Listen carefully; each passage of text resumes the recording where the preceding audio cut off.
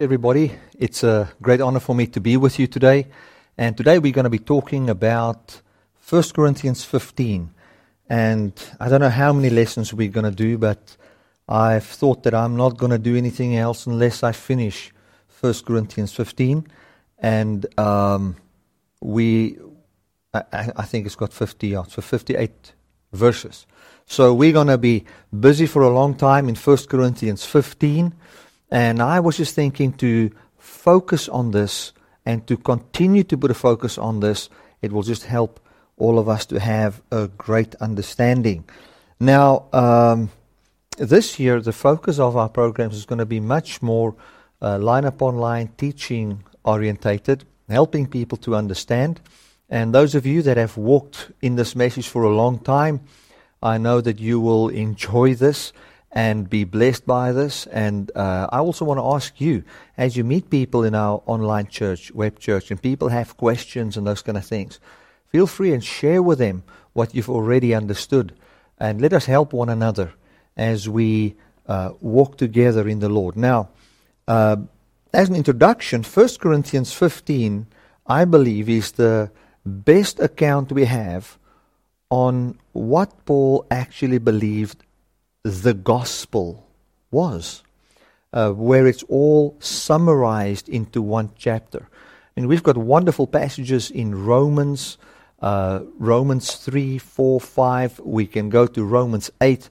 All of that talks about the gospel, but it is really written, I almost want to say it, in a very deep explanation. But here Paul comes and he summarizes what the gospel actually is. So 1 Corinthians 15 does address issues in the church, definitely. And I do believe the great issue that is being addressed here is a doctrine, and this is just my opinion, the doctrine of the Sadducees, which did not, and these people did not believe in a resurrection. Many of us would read 1 Corinthians 15. Theologians would read 1 Corinthians 15, and they would say, that is Paul's teaching on the resurrection. But that is actually not the truth. Paul does teach on the resurrection, but this is actually Paul's teaching on what the gospel of Jesus Christ is. So I believe that we, as scholars of the Scripture, we have to come to a place where we say, I don't want to just read a verse here and there, but I want to understand what this book is saying. And we also want to understand what the Apostle Paul is saying. The other day I was listening a teaching on YouTube, or actually a debate, where two people were talking about the resurrection. And the debate was Jesus really bodily raised? And both of these people are Christians. And the one said Jesus was physically raised, and Paul saw a body, and when he met with Jesus in his writings, he had to think it was a physical body, because that is what he wrote, and that's how he communicated with the people. Then the other guy said, well, that was what Paul just thought. Now, one would say, oh my goodness, how can you say that was just what Paul thought? And then he says, well, he thinks that Paul's conclusion of what he saw was wrong. At least the guy who is against the traditional view of the resurrection knows what Paul thought. He knows. If you read the Bible, you know what Paul was thinking. And I think that's very important for us to be at a place where we know what Paul thought. You might not agree with what he thought about. Now, I agree with what Paul thought. And that's where Christians and un-Christians differ. But we need to be at a place where we can say, well, this is what Paul thought. Maybe I don't believe in a physical resurrection, or maybe some might believe it was just his spirit that was raised or whatever. But Paul at least thought this or that. We need to know what Paul thought. So this is what this is going to be all about. Now, we're going to start off by reading verse 1. It says, Moreover, brethren, I declare unto you the gospel which I preached unto you, which also you received, and wherein you stand. So he's saying here, I'm declaring the gospel which I preached unto you. Now what he's saying here is, I want to explain to you what I preached to you long ago. And you can already hear there's an underlying message of, and it has not changed. It is still the very same thing. It is not a message wherein it's about your works. It's not a message where it's about your effort to try and get eternal life. It's going to not be a message wherein people must try and follow Jewish customs to be blessed. He's not sticking to a message where it's about your money and what you give to get God to bless you. No, Paul is saying, I want to now declare unto you the very good news which I've preached to you. Now I want to go and look at the word gospel. What does the word gospel mean?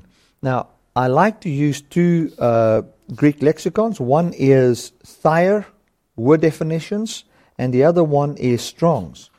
Now, some of you might hear we say Thayer or Strong's, but I want to explain to you just what this is and who this is. Now, in the notes you will see, I've got everything typed out there. Thayer was a guy, Joseph Henry Thayer, that was born in 1828 in Boston, and he graduated from Harvard in 1850.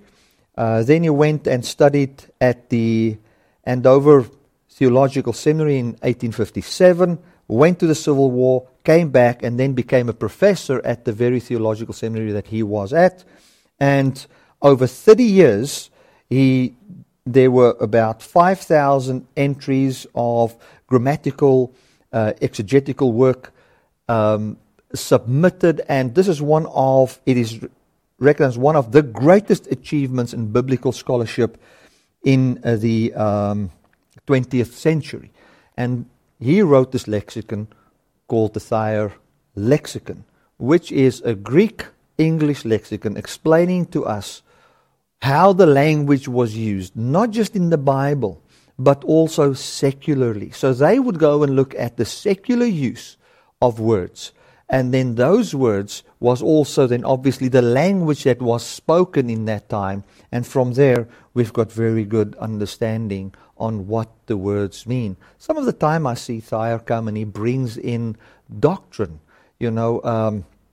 where he tries to preach a certain doctrine, but that is what every person would do based on your own belief. But you will find a secular use, then you'll find a biblical use of the word in his lexicon, which is awesome.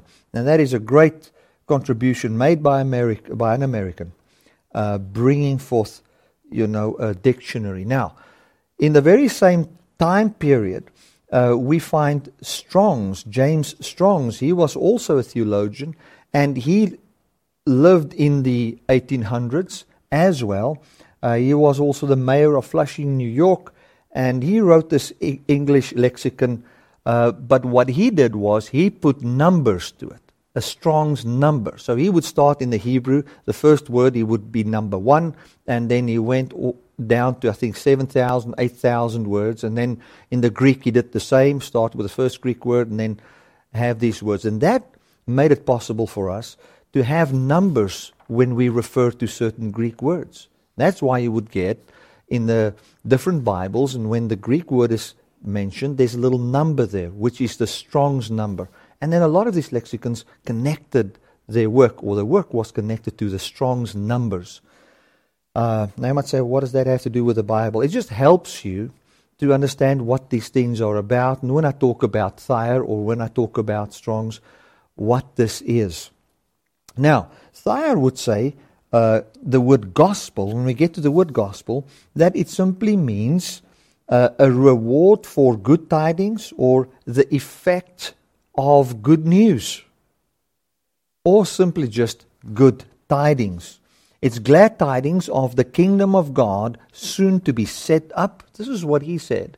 I mean, after 5,000 different works were submitted and really studying over 30 years, he comes to the conclusion that the gospel doctrinally simply means it is the glad tidings of the kingdom of God soon to be set up, and subsequently also of Jesus the Messiah, the founder of this kingdom. So what the gospel is, now we would say the gospel according to the Greek, would be very good news.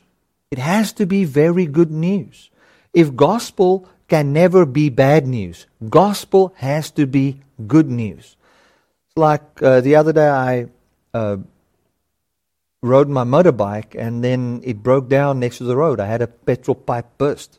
And so I didn't know what was wrong, stood next to the road, the pipe burst inside the tank, and there I was next to the road.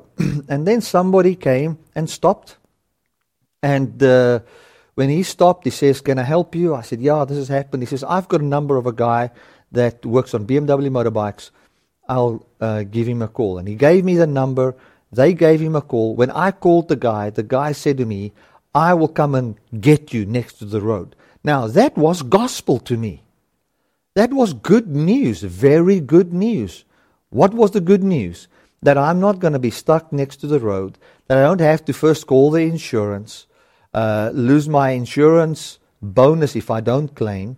I don't have to wait there struggling, knowing who's going to get me.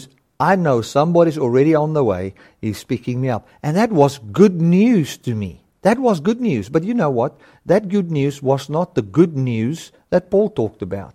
Because Paul's good news has got nothing to do with a motorbike. It's got nothing to do with me standing next to the road. Neither has got anything to do with how or my normal life today in this sense of, like I'm talking about a car that broke down and so forth. When Paul talked about the gospel, there was a certain understanding that there was in his mind about what the gospel was. The gospel, according to the Jews of that time, and the gospel that Paul referred to was not the same thing. Now, very technical again, but let us get this into our minds. Do you know why I want you to understand this? Because if you're going to read Matthew, Mark, Luke, and John, you're going to start to see what Paul was saying. Before this this message, we spoke. I was speaking to somebody visiting us, and we're talking about just reading the Bible. And sometimes and this is what I said, I feel sorry for people that must just go and take the Bible and just start to read without knowing the historic context, without understanding the gospel and all those kind of things. We need to understand that whenever Paul wrote, he wrote to people that already understood the gospel. He wrote to people that he first preached to. And after he preached to them, and they then understood, from that understanding he wrote. That's why when he would use the word gospel as good news, he had a certain thing in his mind, as well as the people that he writes to. Most of his letters, written to people that has already heard. So now I can preach, and preachers can preach, and we can hear, and we can understand, so that the reading of the Bible will not be a half an hour session that you have once a week wherein you feel guilty and confused, wherein you don't understand what's written there. We want to understand. So I want to say to you, stick to these messages, listen regularly, and as you flow, as these messages, this one upon the other one, you're going to find that your heart opens up to a great understanding. And as you open the scriptures, as I see on Facebook, some of the people that has been listening to these messages regularly, I can ask a difficult question. Something like, what does it mean when the Bible says God does not impute our trespasses against us? Where it's not answered in the shallowness of simply thinking of a law and transgression and an angry God that wants to punish and all those kind of things. But where it's actually answered in the correct context. Beautiful to see. And those things are maybe things that I have not even discussed, but you can find the thought pattern coming to the mind. And that is really something that enriches our lives and strengthens us in this life. Okay, now, the word gospel, according to the Jews, was the good news that there was a Messiah born which would save them from Roman oppression or Gentile oppression. And this Messiah would then be a very strong political leader which can then bring peace on earth wherein no nation makes war with any other nation. That's what they believed. And then in about 1000 after Christ, there was a Jew that gave explanations of what was understood, and great explanations. I just forgot the name of the guy now, but he explained these things and what the Jews understood, or most of them understood. And what they believed was that the Messiah can be born. Some believe he couldn't die, but a majority of them believed that this Messiah would be born and then he would die, and that he would never be raised, but that the world or the kingdom would then would be taken over by his children and then his grandchildren and so forth. So their concept of a gospel was a Jewish gospel. It was a good news of a certain nation being favored and protected, and then through this nation laws would be put into this world wherein it would be normal political government and those kind of things, wherein this world will then be a world of peace. So to them, gospel, the true gospel, would be the ending of the Roman oppression. That would be gospel to the Jews. They did not live with a concept of salvation from sins, wherein sin is not imputed to us. They believed that sin was imputed to every man, and it was for man to cleanse himself through rituals from sins and to be set free. It was for you to leave your sin. But God didn't impute our trespasses to us, meaning He says it's not your problem to get rid of your sin, it is my problem to set you free from your sin.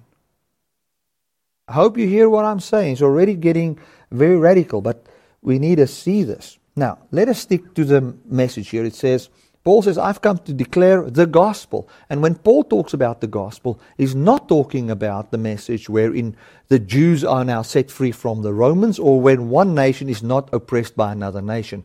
He's actually talking about man being set free from God, from the oppression of trying to find life by your own works.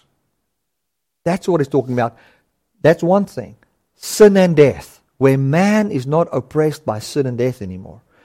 The gospel that Paul was preaching was actually the good news that God has conquered death, and that we, free from our works, don't have to make a living anymore, but that we can have a living by the life of God. That is what this is all about. So, Paul comes, he says, My brethren, I come to declare unto you the gospel which I preached unto you, which also you have received, and wherein you stand. Now, we'll go in our notes, you see the point there where it says, which I've preached unto you. Paul refers to, and he is stressing the point that the gospel he's declaring to them in this letter is the very same gospel that he preached to them earlier. He is stressing the point that it has not changed, nothing was added, and nothing was taken away. We need to understand that is what he's trying to say here. And he also says, which you have received. Meaning, he's talking to people and he's saying to them, the thing that I'm teaching to you is not something that you must now receive. You already received it when I preached to you long ago, or when these other disciples preached to you. And I want you to stick to the original gospel. And I want you to stay at that original gospel. Now, the reason why Paul wanted that is, once you do believe the original gospel, you come to the conclusion that this is very simplistic, it's very easy, it's actually something that God has promised, that God will bring forth. It's nothing that I must do. I must simply trust in Him, and it's all for Him to bring it forth in me, and I just rely upon Him. Now, that might sound, and I want to tell you, that can be boring sometimes. Because the human mind wants to do things for God all the time and make things work. And they don't want to wait. They don't want to rely on someone else to bring it forth. It's like with me. When the guy came and my motorbike broke down there, that guy is an absolute expert in what he does. Everybody says this is the best guy. But I found in my nature, the kind of person that I am, I'm a kind of a being I want to do it. I'll do it. I'll make it work. That's just the natural person who I am. When that thing broke down, I had to put my hands in my pockets and say nothing, not to try and help the guy to fix it. And just rely upon him. And I can tell you now, if I had to go and tell him, do this, do that, whatever, he would have been very frustrated and irritated with me. The point I'm trying to make is to see someone else do something and fix something and bring something forth of which you are in desperate need, and it might seemingly be that he's taking his time, might be frustrating to you. And this is the thing of the gospel. And Paul comes and he preached a message, which was the message that the good news that God will save his people from their sins, that God will bring forth a brand new life, that it's not for you to try and observe the law to have a good life, neither is it for you to try and create your very own life. You know, in ministry, you can come, I can look at my own life. There was so many times when I tried to make the ministry work. But in the meantime, God said, I'm giving you a life. Where it was for me only to believe upon Him, read the Scriptures, enjoy what He puts in my heart, love the people that's just in front of me as He gives me love, and just live this simple life wherein God is the builder of the house, wherein God is the giver of life and brings forth my life. I want to tell you, the quickest way is the way where you don't want to make it fast, but where your heart has been convinced that God has imputed sin unto him. In other words, the way I see the imputation of sin is where He made sin His problem and didn't impute it to us. He didn't make it our problem to solve. He made it His problem to solve. And He did solve it in Christ. And it's for us to simply believe and see what He's done and to know that He is manifesting that kingdom in the earth and in our lives. And we are subjects to that. Simply trust Him and He brings it forth. Now, Paul comes and he's saying, the gospel which I preach to you is the very same one which you have already accepted. So, he's already appealing to them not to have a change of mind. Because seemingly, some Sadducees came here and taught them, or some Greek philosophy came in and said that there is no such a thing as a physical resurrection from the dead. Okay, let's go on. It says here, you've already received the gospel and that you are already standing in the gospel. This gospel they received, this is what it means. Paul is pointing out that they received this message as the truth, and it's not something new to them. The word receive means to take unto one's own, to take with oneself, to join to oneself. And that I want you to underline there. It says to join to oneself. To join. So he says, I've received the gospel, meaning this. How do you receive Jesus? Let's make it practical. How do you receive Jesus? You join yourself to Jesus, meaning that when Jesus died, you are saying, then I died. When Jesus was raised without sin, righteous before God, you say, well, I was raised with Him. I'm holy, I'm righteous, not by my works, but because I've joined myself to Jesus. This word comes from a root word, which is the word lambano, which means to grab a hold of with a purpose to make use of. So what is Paul saying here? He says, I preached a gospel to you, and I want to declare again the very thing I used to preach to you back then. And I'm declaring the very same thing. It is the thing which you have already received.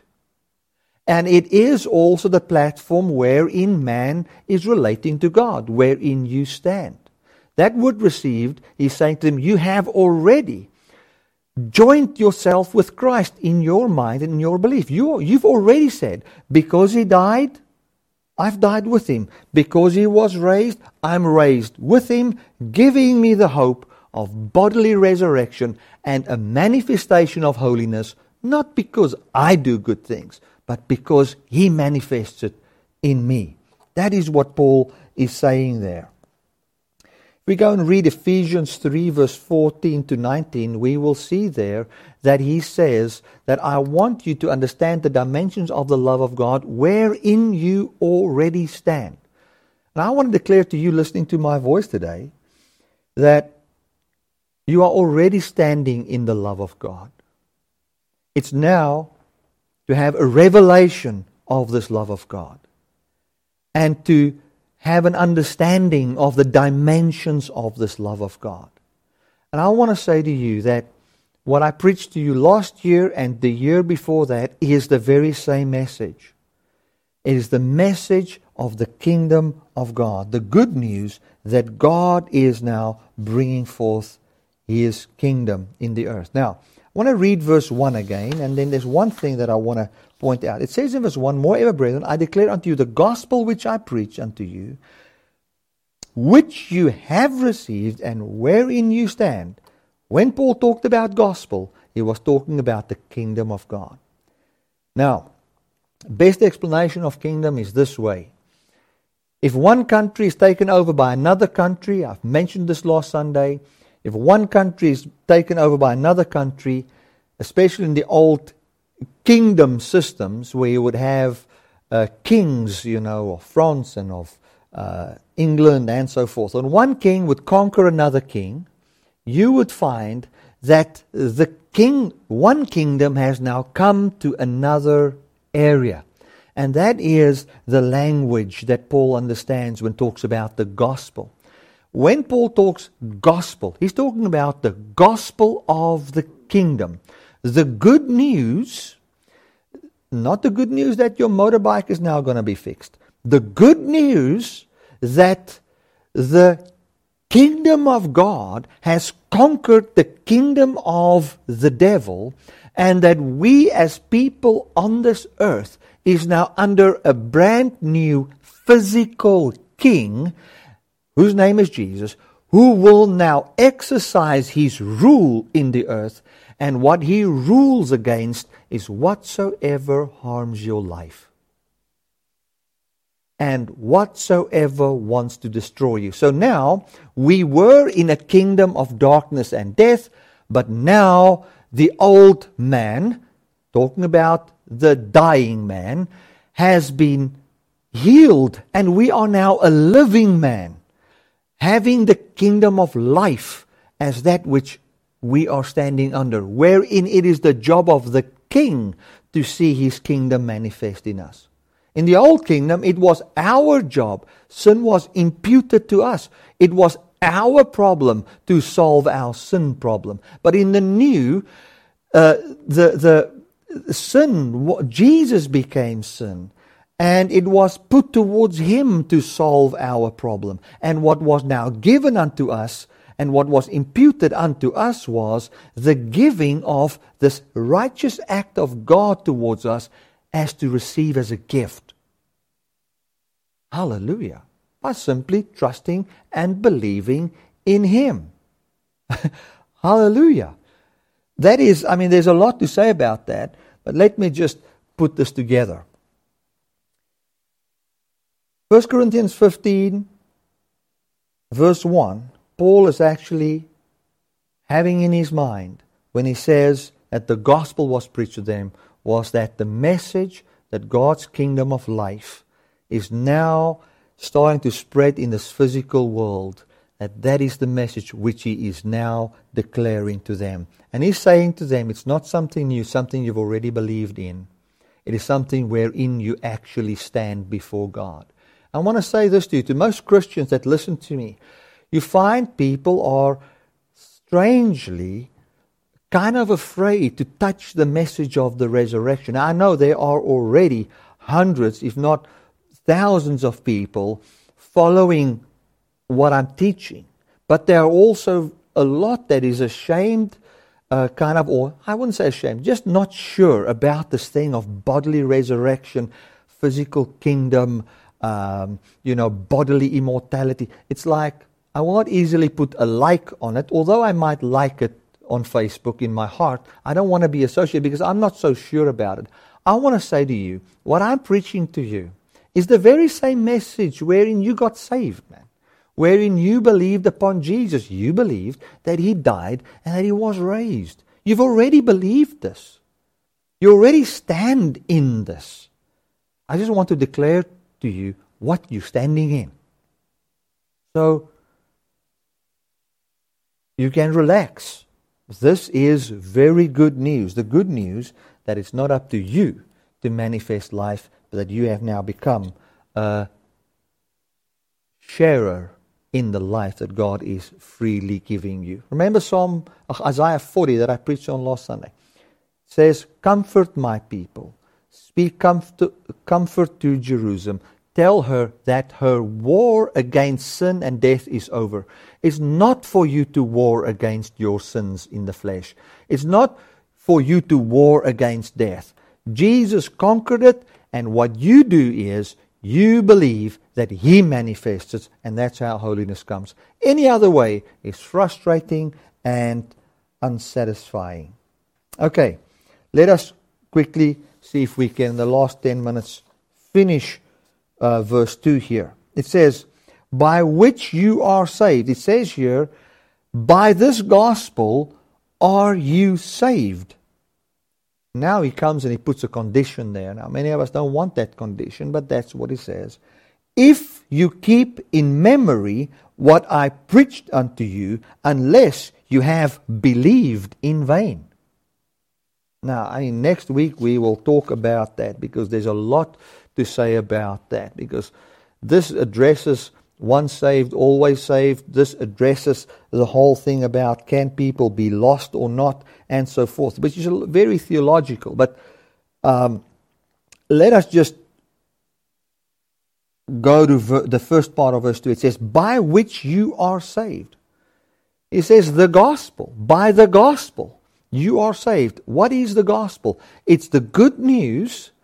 And in verse 3 it's going to be explained. We're going to get into that next week. But it's the good news that God's kingdom has now advanced to the physical earth, and that the kingdom of the devil, which found its entrance through disobedient Adam, was conquered, and whatsoever that kingdom could bring was conquered, and that God is now subduing every part of this world. You remember the Bible says, if you go and read in Adam and Eve, it says to Adam that they must be fruitful and multiply and subdue the earth. Now, the Bible says that Adam was a type and a shadow of the one to come, Jesus. It's Jesus' job to bring a peaceful earth. It's not our job. We simply submit to Him. As we submit to Him, He has now subdued our hearts, and He brings then life into us, when we simply just rest in Him. That is what this is all about. Okay, it says, "By which you are saved." So by the fact that Jesus was raised from the dead, and that the kingdom of God is on the earth, we are saved. There's a difference between solving your own problems and being saved from your problems. Your problem is imputed to you once you are the solution to your problem, but your problem is imputed to someone else once he must solve it and save you from it. Like the old example I always use about somebody drowning in the ocean. If you're drowning in the ocean, your drowning is your problem. If somebody stands on the beach and says, well, he's got a big problem, and he must see what he's going to do, his problem is imputed to him. But if the lifesaver sees somebody drowning, and through his training and through him knowing why he's there, the moment he sees someone else, even through his own sin, drowning, even if he got drunk and now he fell off the boat and now he's drowning, the lifesaver looks at that person and immediately imputes that man's trespass unto himself, saying, his problem is now my problem, and I will now have to save him. Now the Bible says, by the resurrection and by the gospel, the good news, which we're going to discuss next week, we are saved. We are saved.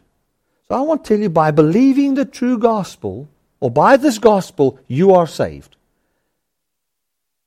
We are saved by the gospel. We're not saved by faith. We're saved by the gospel. The Spirit of God saves us. But then we believe what is said. And this is what he says here in the second part of the verse. If you keep in memory what I preached unto you, unless you have believed in vain. So what is true belief? True belief is to keep in memory what was preached. We many times think that faith is heart concentration, trying to convince God through our heart concentration to do something for us. You cannot convince God to do something for you. He has already been convinced about your beauty. He's already been convinced about your value.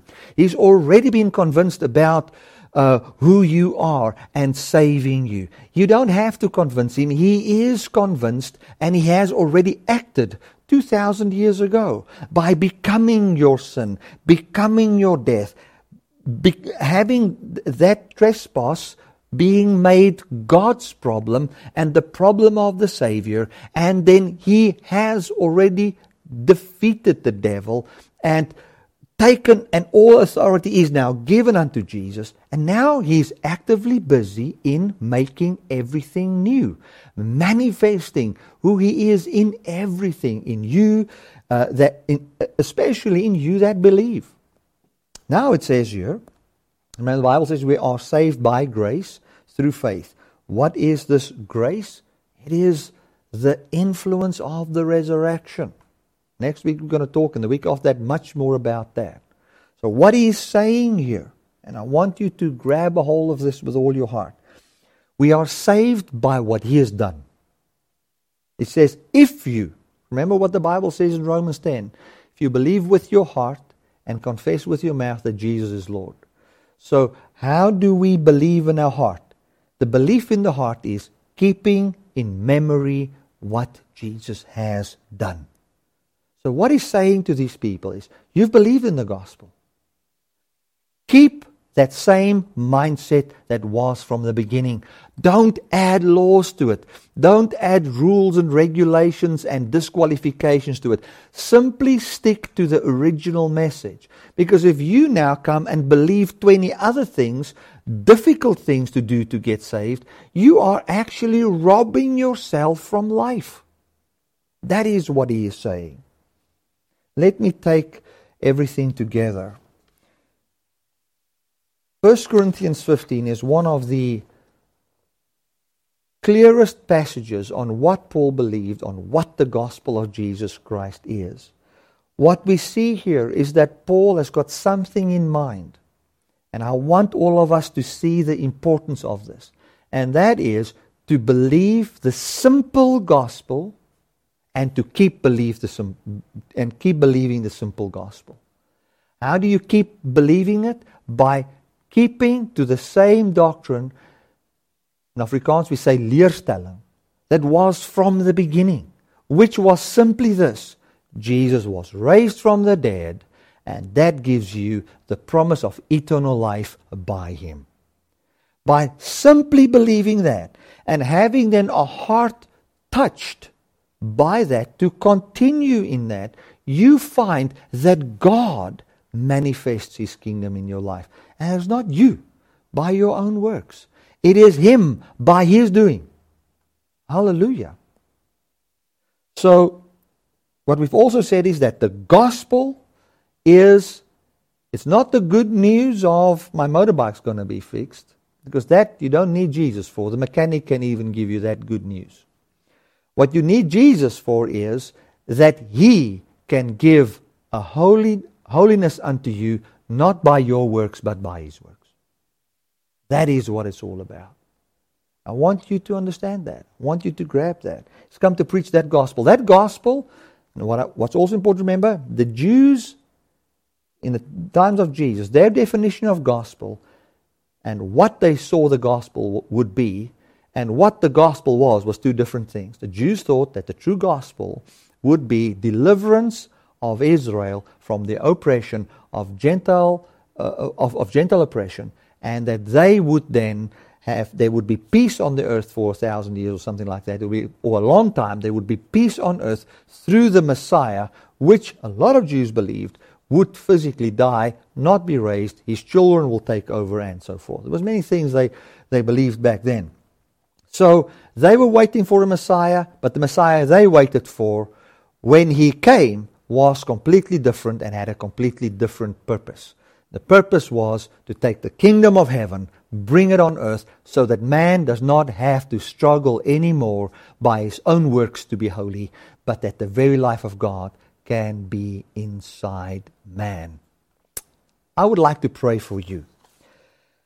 You know, you're watching this and maybe you are going through a difficult time. You've got a difficult, you can say, Bertie, you're preaching this gospel, and how does that pertain to me, wherein I find my husband is ill, or my child is lost, or I'm going through a difficult time, or I'm struggling with sin and I don't know what to do.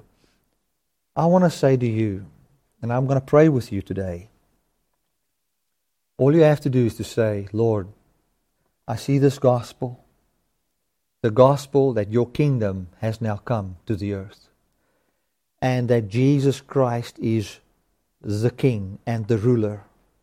And as what we would say, and this is the best way I can say it, you know, we had the promise in South Africa when the new South Africa came, and we always have those promises under new political leaders.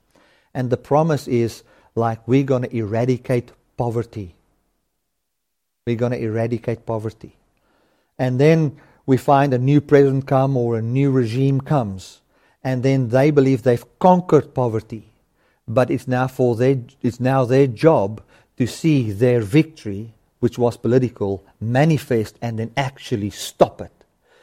So, if we look, and that's why people have got all these riots and those kind of things, because they lay it at the government's door to stop the poverty, because that's the promise they've made all the time. Now, it works the same way in the kingdom of God. God actually invited us, and He laid our problem at His door. And He has now conquered our problem. He's conquered death in Christ. And now He is, through persuading our hearts, bringing forth the manifestation of His victory in our lives. That's how He's eradicating sin and death in the manifestation in our lives by His doing. So what are we to do? Lord, I see this and I welcome this and I'm open for this. And thank you, Father, that you keep me to the simplicity of this, that I can understand it. That's all you do. And you ask Him to help you to have your heart rest in this truth. And that's the quickest way, my friend. Let us pray. Father, I want to thank you that I can stretch forth my hands to people that are watching. Thank you so much for your love and your grace towards us. Thank you for understanding. Thank you for the greatness of your love towards us. I pray for people that have got sickness in their bodies. I thank you that your kingdom manifests in them and that they are healed. I want to thank you, Father. I can pray for people that are struggling with poverty financially, poverty in understanding, poverty in richness of relationships. I thank you for your healing power, Holy Spirit, that comes and brings forth life in them. In Jesus' mighty name, I declare your peace is in this world and is manifesting by the doing of your Spirit. Amen and amen. I want to thank you so much for watching, and then I will speak to you again next week. God bless.